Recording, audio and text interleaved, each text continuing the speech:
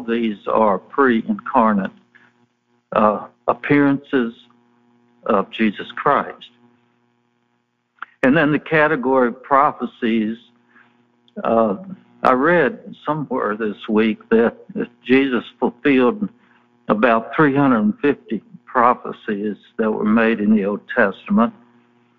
A few of those, he'll be from the tribe of Judah. He will receive, occupy the David's throne, be spat upon and beaten, be silent in the face of accusations, would spend a period of time in Egypt, and ride into Jerusalem on a donkey. And of course, there are many, many more. And then types and shadows in that category, things like Jesus is compared with Jonah. In John 3:14, that compares Jesus with the bronze serpent. John 6 compares Jesus with the manna. Romans 5 compares Jesus with Adam. And these are all called types or shadows. Now, another issue I want to mention briefly is how the New Testament interprets and applies Old Testament passages. And maybe what I'm getting ready to say is a confession about myself. I don't know that it's a confession, but I'm just saying. My approach to Scripture would generally be grammatical and historical. Like, what is the grammar of the text? What did the writer say? And what did God intend to say? What did he say? What do the words say? What do they mean? What did they mean to the people who heard them or spoke them? And what was the historical context? That would be my approach. And sometimes Jesus or a New Testament writer uses an Old Testament passage in a way that I would not. I wouldn't know that that's what that passage in the Old Testament meant, except that they say so. Or I wouldn't know that it applied to this, except they say it does. And that's fine. It's fine. It's just interesting to me that that this is what happens. And one example of that is Peter's sermon after Pentecost, in which he explained why people heard what was said in their own language, and he quotes Joel 2 and says that that's what those verses there are talking about, that this is what's going to happen. So I'm not sure how he saw that, but that was his understanding. So the four areas of prophecy, you have notes on your bulletin. They are mothers. Jesus' mother will be an unmarried virgin. Jesus will provide redemption. Jesus will minister, I'm going to say, justice and righteousness to the poor and needy. And Jesus will come for both Jews and Gentiles. And obviously, I have selected four categories here that I wanted to talk about and focus on. There are many, many others we could look at. So Jesus' mother will be an unmarried virgin. So in Matthew 1, these verses are on the board, some of them. Now the birth of Jesus Christ was as follows. After his mother Mary was betrothed to Joseph, before they came together, she was found with child of the Holy Spirit. Then Joseph, her husband, being a just man and not wanting to make her a public example, was minded to put her away secretly. But while he thought about these things, behold, an angel of the Lord appeared to him in a dream, saying, Joseph, son of David, do not be afraid to take to you Mary, your wife, for that which is conceived in her is of the Holy Spirit. And she will bring forth a son, and you shall call his name Jesus, for he will save his people from their sins. So all this was done that it might be fulfilled which was spoken by the Lord through the prophet, saying, Behold, the virgin shall be with child and bear a son, and they shall call his name Emmanuel, which is translated God with us. So this prophecy is spoken by Isaiah to King Ahaz in Isaiah 7. And he spoke this 700 years prior to Christ's birth. And the historical situation was very fascinating to me. Probably most of you know what it was. The historical situation in Isaiah is that two foreign kings were threatening to invade Jerusalem. And the heart of King Ahaz, this is what the text says, the heart of King Ahaz and the heart of his people, quote, were moved as the trees of the woods are moved with the wind. So what does that mean? It means they were scared. So the Lord told Isaiah to take his young son with him and meet with King Ahaz at the mouth of the aqueduct at a certain spot. There's more details about the spot, but meet him there and tell King Ahaz, take heed and be quiet. Do not fear or be faint-hearted for or because of these two stubs of smoking firebrands. I hope you appreciate that figure of speech. Don't be afraid of these two stubs of smoking firebrands. That's like saying, don't be afraid of these nothings. Thus says the Lord God, it or they shall not stand. If you will not believe, surely you will not be established. So God said to Isaiah, say to King Ahaz, you don't have to worry about these two kings that want to invade. They are not going to stand. They are not going to be a problem. Moreover, the Lord spoke again to Ahaz, saying, ask a sign for yourself from the Lord your God. Ask it either in the depth or in the height above. So in other words, the Lord told King Ahaz to ask the Lord for a sign that these two foreign kings will not invade and defeat Jerusalem. Ask any sign you want to. It can be anything you want to ask. It can be about the heavens, the earth, anywhere, anything. It doesn't matter what you ask. I will make it be. Just ask anything. Ask any sign you want to, and I will fulfill it.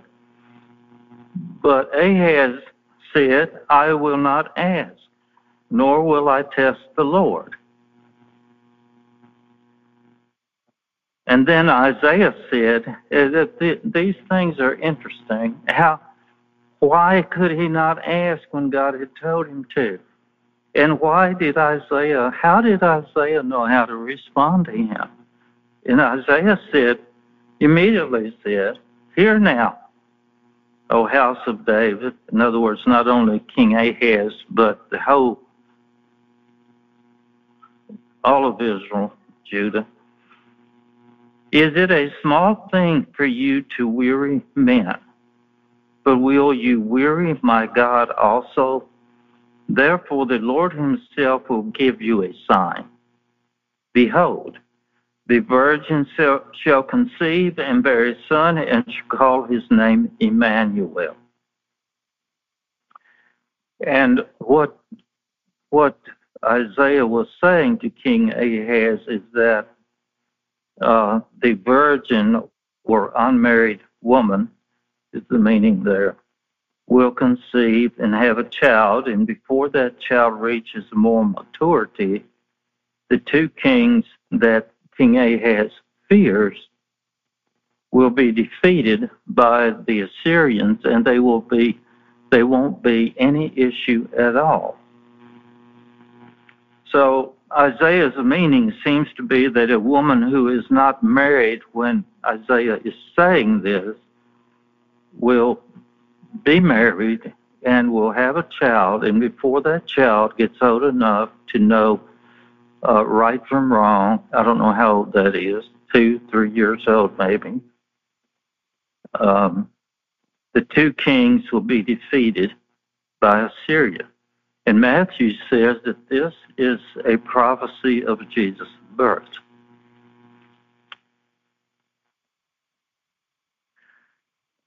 So I would like to pause here and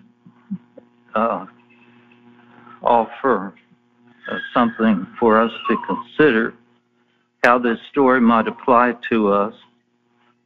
So God promised Ahaz that the two kings he feared would not defeat him, and King Ahaz's refusal to ask God for his sign that God would indeed defeat the foreign invaders when God has specifically told him to ask for his sign, I think we would all agree that that was disobedience and lack of faith on King Ahaz's part. And this is a reminder, I think, that our own lack of faith hinders God's work in our lives. And I don't know how many times you have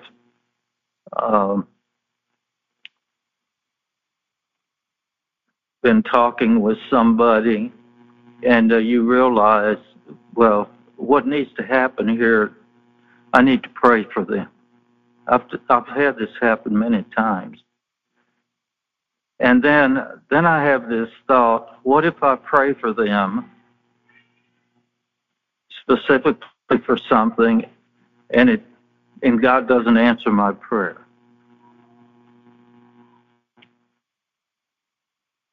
How's that going to work out? Do you ever think things like that?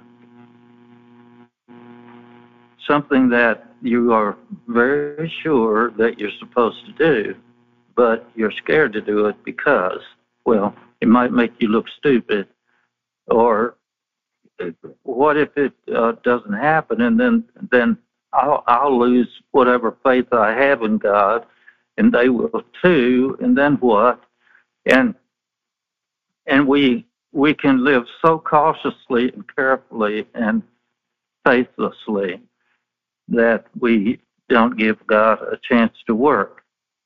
It's like we're protecting our faith from God, and I'm not making fun of anybody. This is real for people, and but this, I just thought of that in relation to King Ahaz. His feigned humility was really the result of disobedience, and he's going to do it his way, and he was rebuked for that. The next area I have is Jesus will provide redemption. I think we all know there are many, many references in the Old Testament to the redemption of Christ. Even the furnishings in the tabernacle are connected to Christ, speak of him in some way.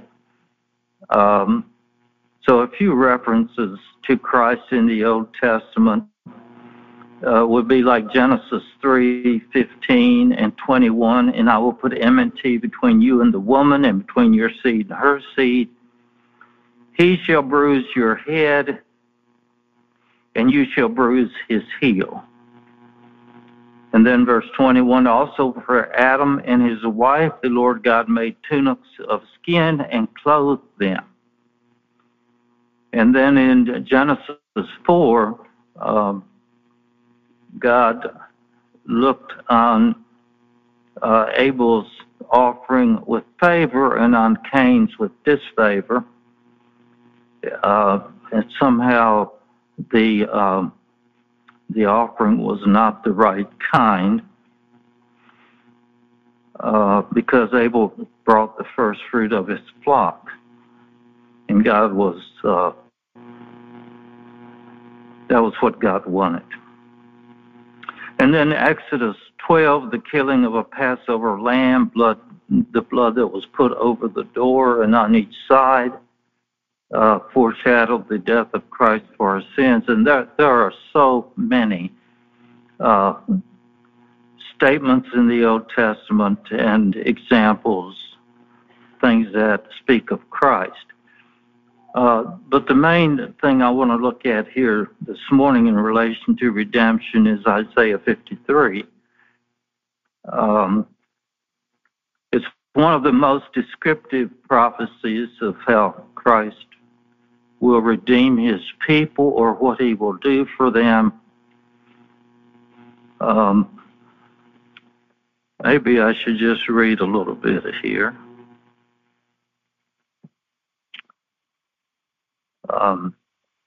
Isaiah 53, who has believed our report, and to whom has the arm of the Lord been revealed?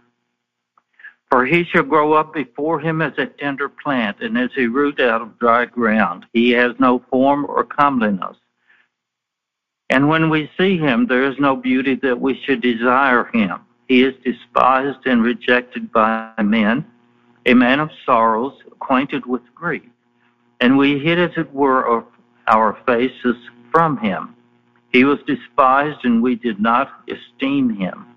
Surely he has borne our griefs and carried our sorrows, yet we esteemed him stricken, smitten by God, and afflicted. But he was wounded for our transgressions, he was bruised for our iniquities. The chastisement for our peace was upon him, and by his stripes we are healed. All we like sheep have gone astray. We have turned everyone to his own way, and the Lord has laid on him the iniquity of us all. He was oppressed and he was afflicted, yet he opened not his mouth. He was led as a lamb to the slaughter, and as a sheep before its shears is silent, so he opened not his mouth. And so on. So he has borne our griefs. Another word for griefs is sicknesses, carried our sorrows, our pains. He was pierced through, wounded, pierced through, bruised, crushed. I think there's a scripture that says that he was disfigured by the treatment he received in his trial, to where he was hardly recognizable. And Jesus suffered, I'll say it this way, Jesus suffered on the cross what our sins deserved.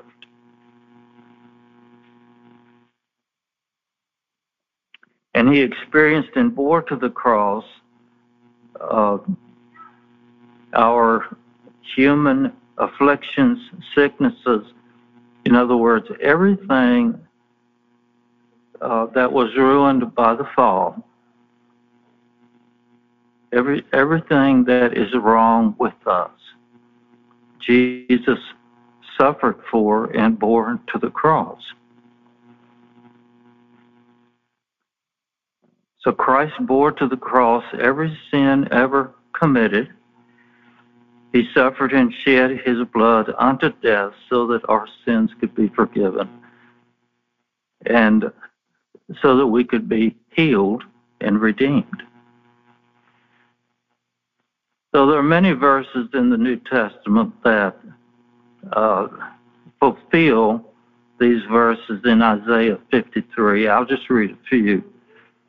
Matthew 27, then they spat on him and took the reed and struck him on the head.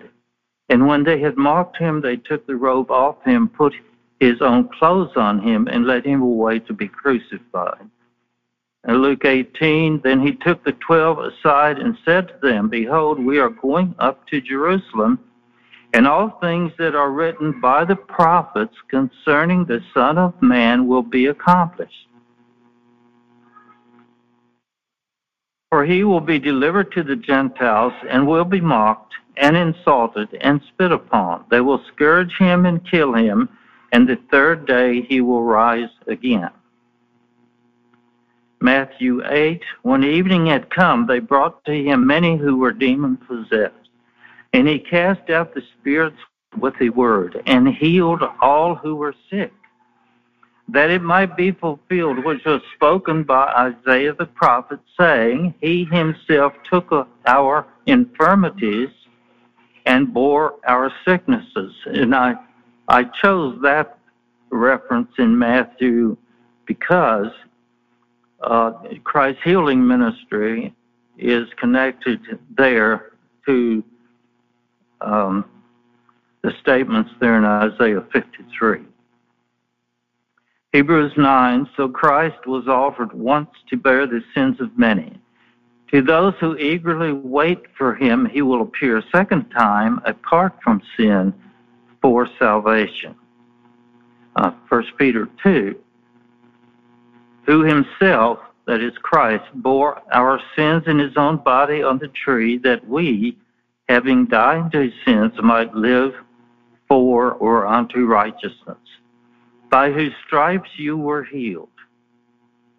In Luke 23, now when Herod saw Jesus, he was exceedingly glad, for he had desired for a long time to see him, because he had heard many things about him, and he hoped to see some miracle done by Jesus. Then he questioned Jesus with many words, but Jesus answered him nothing. Acts 8, and he said, how can I unless someone guides me? This is the eunuch. And he asked Philip to come up and sit with him. The place in the scripture which he read was this: he was led as a sheep to the slaughter, and as a lamb before its shear is silent, so he opened not his mouth. In his humiliation, his justice was taken away. And who will declare his generation? For his life is taken from the earth. So the eunuch answered Philip and said, I ask you, of whom does the prophet say this? Say this, of himself or of some other man? And then Philip opened his mouth, and beginning at this scripture, preached Jesus to him.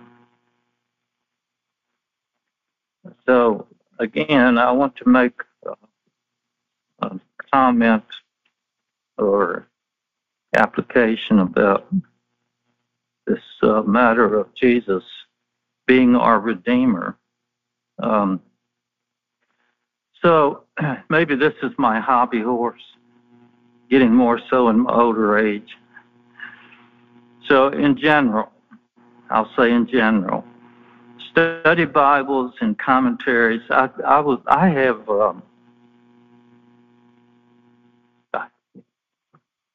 have a John MacArthur study Bible, and it is very thick and has many, many footnotes, and they are very helpful.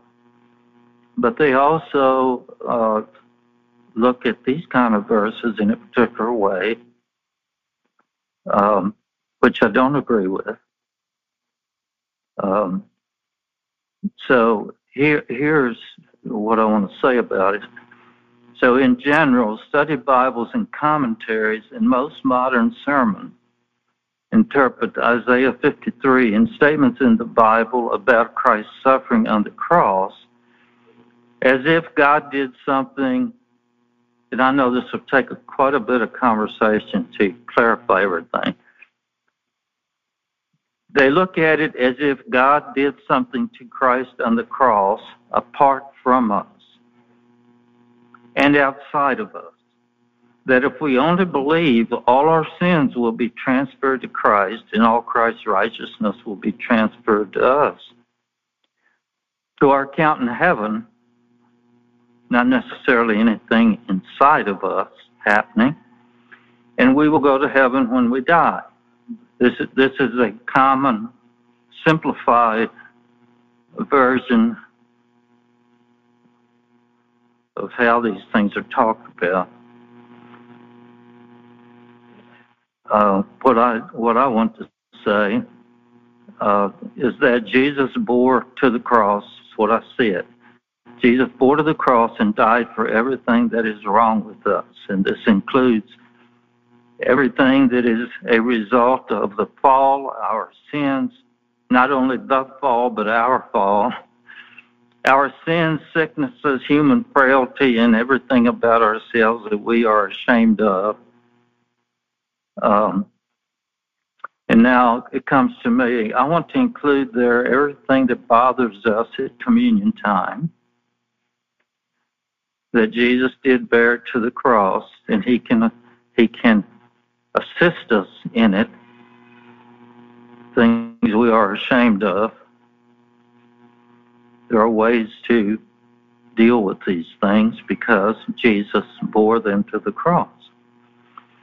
And furthermore, Jesus is risen from the dead, and he is alive today, and he is God with us, Emmanuel, present, speaking and working to redeem everything ruined by the fall. This is who the Bible claims Jesus is and who he is for us, working in us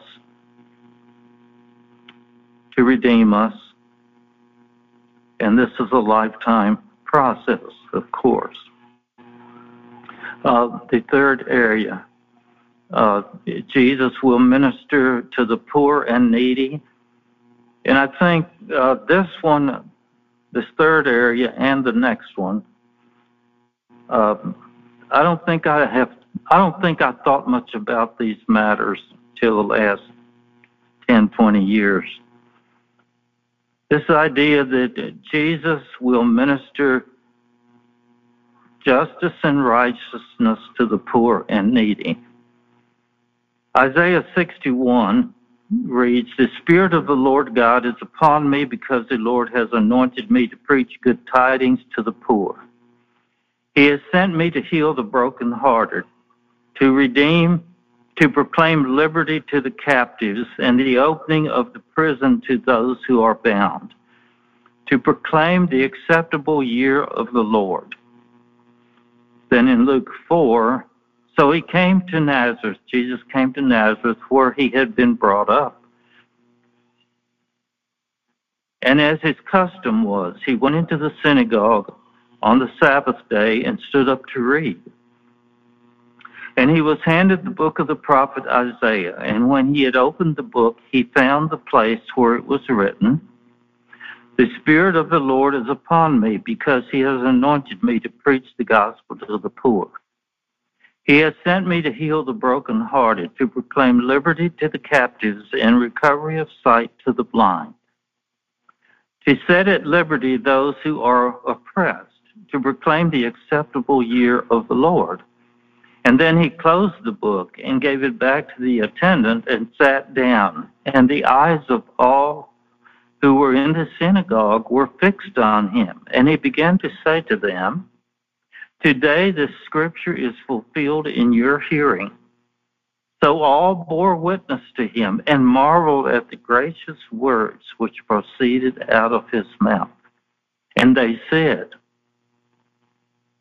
"Is this not Joseph's son?" He said to them, "You will surely say this proverb to me, physician, heal yourself. Whatever we have heard done in Capernaum, do also here in your country." Then he said, "Surely I say to you, no prophet is accepted in his own country. But I tell you truly, many widows were in Israel in the days of Elijah, when the heaven was shut up 3 years and 6 months. And there was a great famine throughout all the land, but to none of them was Elijah sent, except to Zarephath in the region of Sidon, to a woman who was a widow. And many lepers were in Israel in the time of Elisha the prophet, and none of them was cleansed except Naaman the Syrian." So all those in the synagogue, when they heard these things, were filled with wrath, and rose up and thrust him out of the city. And they led him to the bow of the hill on which their city was built, that they might throw him down over the cliff. Then passing through the midst of them, he went his way. So going back to Isaiah 61, it mentions the Trinity there. I want to say that. It speaks of the Spirit of the Lord God is upon me, Jesus, because the Lord has anointed me. The Lord God has anointed me. So the Lord God had anointed Jesus to perform a mission, and the mission is to proclaim, in these verses, the mission is to proclaim the good news to the poor, to heal or bind up the brokenhearted. And I would like to ponder a little bit here what Christ's gospel to the poor and the brokenhearted and captives and blind and oppressed was. What was that good news? What did the good news offer them? So it's obvious in these verses that the Messiah's mission includes ministering to the needs of the poor and disadvantaged, the spiritually and emotionally distraught. And in Luke 4:21, Jesus says he fulfills this Old Testament prophecy of the promised Messiah, who would proclaim good news to these poor and needy people. And in the Old Testament, the poor were those who had no inheritance, who were financially impoverished and of low social status, or who were downtrodden, oppressed, disadvantaged, destitute. The poor were helpless and dependent on, generally, people more powerful than they. And they, the poor, that category, were in unfavorable circumstances and dependent on people who were in more favorable circumstances. The poor are also those who live in dependence on God. The Psalms especially use the concept of poverty, both literally and symbolically, to express reliance on God as a protector, sustainer, deliverer, savior of the poor. So these concepts of the poor continue in the New Testament as people living in poverty, and the humble who live by faith in God are the poor in the New Testament. So in Jesus Christ's great Sermon on the Mount, the Lord begins with the Beatitudes,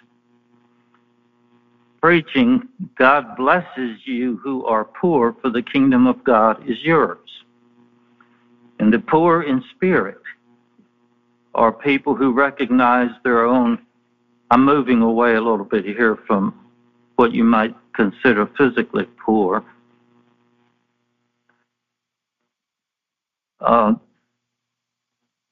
The poor in spirit are those who realize their desperate need for God, who turn to Him and receive the richest blessings he graciously offers through faith in Jesus Christ.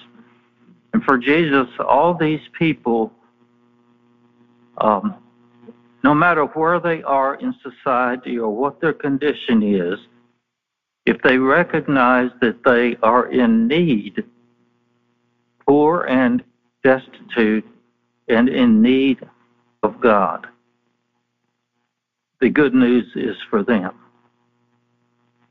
These are the people Jesus came to feed, forgive, heal, and liberate. And now I want to make a comment of application about this. I was thinking about this when I was studying. Yes. This is why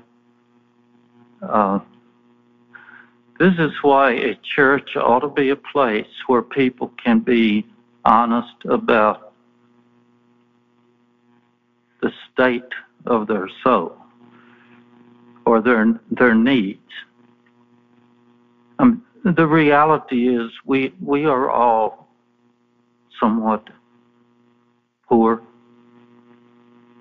or actually asked to be poor in spirit, to be in a state of humility and in need of God's work and presence. And so I believe God's intention for his church, he expects his church to be composed of people who recognize that they are poor in spirit or destitute apart from Jesus Christ.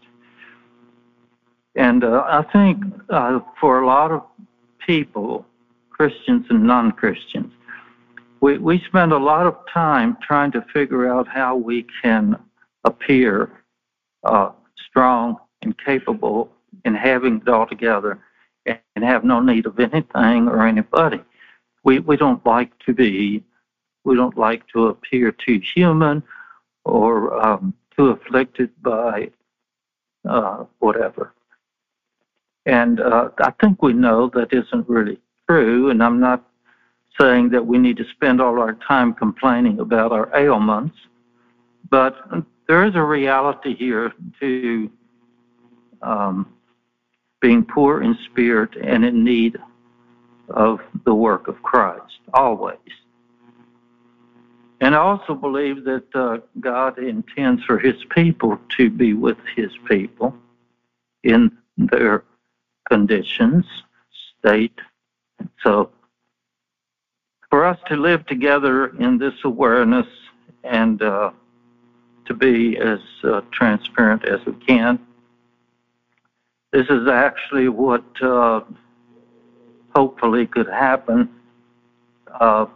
in a church service or times like council meeting, when we just honestly say how we are. Don't have to say everything that's true about us, but anyway, this is Christ came for us. He came for each of us where we are in our journey, and we spend our whole life. I realize this more as I get older. We spend our whole life growing up, and I haven't completely grown up, but there is eternity. And, so this is the call to be poor in spirit, and this is who Jesus came for. The last category I have is Jesus will come for both Jews and Gentiles, and actually the previous verses I read spoke of that where the comments are made that those people in the Old Testament did not help. Elisha didn't heal someone. It was Naaman the Gentile. So Isaiah 28 Jesus quotes Isaiah 28 and applies it to his rejection by the Jewish leaders. That's what happened there in those verses that I read a little bit ago. The Jewish leaders were rejecting him because he was caring about the Gentiles.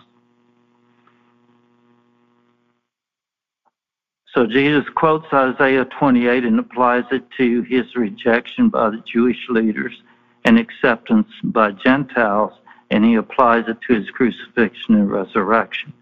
So Isaiah 28:16 reads, "Therefore thus says the Lord God, Behold, I lay in Zion a stone for a foundation, a tried stone, a precious cornerstone, a sure foundation. Whoever believes will not," and the New King James says, "will not act hastily."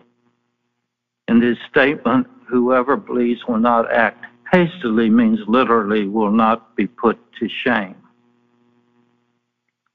So in Matthew 21, while disputing with the chief priests and elders about the source of his authority, Jesus told them a parable about a landowner who planted a vineyard and went away to a far country and sent his own son to receive the fruit of the vineyard. And it ended up that they killed his son. And Jesus then quoted Isaiah 28:16 as a judgment of the priests and elders. And Jesus told them, "Have you never read in the scriptures, the stone which the builders rejected has become the chief cornerstone? This was the Lord's doing, and it is marvelous in our eyes." And when the chief priests and elders heard this, they knew he was talking about their rejection of him. Beginning in Luke 4:25, Jesus says he has brought the good news to non-Jews. He mentions Elijah being sent to the widow in Sidon, and Elisha bypassing the many lepers in Israel, but healing Naaman. And verse 28 says, which I've read, that when those in the synagogue heard Jesus say, his good news is for the Gentiles, they were filled with wrath. And this is a pattern in the epistles too. Whenever Paul talked about the gospel being for the Gentiles, that they could belong to God's family of faith without being Jews, being circumcised, there was a reaction from the Jews. So the most obvious good news or gospel of the kingdom of God that Jesus proclaimed and lived is that it is not only for Jews but for Gentiles too, that Christ came and died and rose again for every single person who ever lived. And the way for a person to enjoy the benefits of the good news is to trust in Jesus and follow him. And this is the message that Jesus had, and it's for Jews and Gentiles. And I think it's possible that there are some Jews here this morning, but most of us are Gentiles. And this is, we don't think about this, I'm sure, not very much, but the gospel is for all, and we benefit from the fact that it is for Jews and Gentiles. So I'm out of time here. I've already made several applications. I want to say the Old Testament has many references to the promised Messiah. Some of them are obvious, some of them not so much. But they are reassuring, and I think the number of prophecies that were fulfilled by Christ is astounding. And I don't know mathematically what the possibility is that this could be true of anybody, but it's really astounding. Jesus came into the world to save sinners, and you and I are one of these sinners. He offers himself to us today. He is the promised Messiah who came as a baby, lived and taught, bore our sins and ailments to the cross, shed his blood, and died for our forgiveness of sins and for the healing of all that is wrong with us. And not everything that is wrong with us will be healed in this life, but it will be healed. And this is who Jesus is and who it was promised that he would be and who he was. Let's pray. Lord, thank you that for your word and the prophecies of your Son, the many, many prophecies that were fulfilled, and the many truths that we sometimes don't think about, don't understand, that don't mean much to us. And I pray that you would bless each of us with your work in our lives because of Jesus, who came and lived and died and rose again for us on our behalf. Bless each of us, Lord, and speak to us and lead us and redeem us. And thank you. Amen.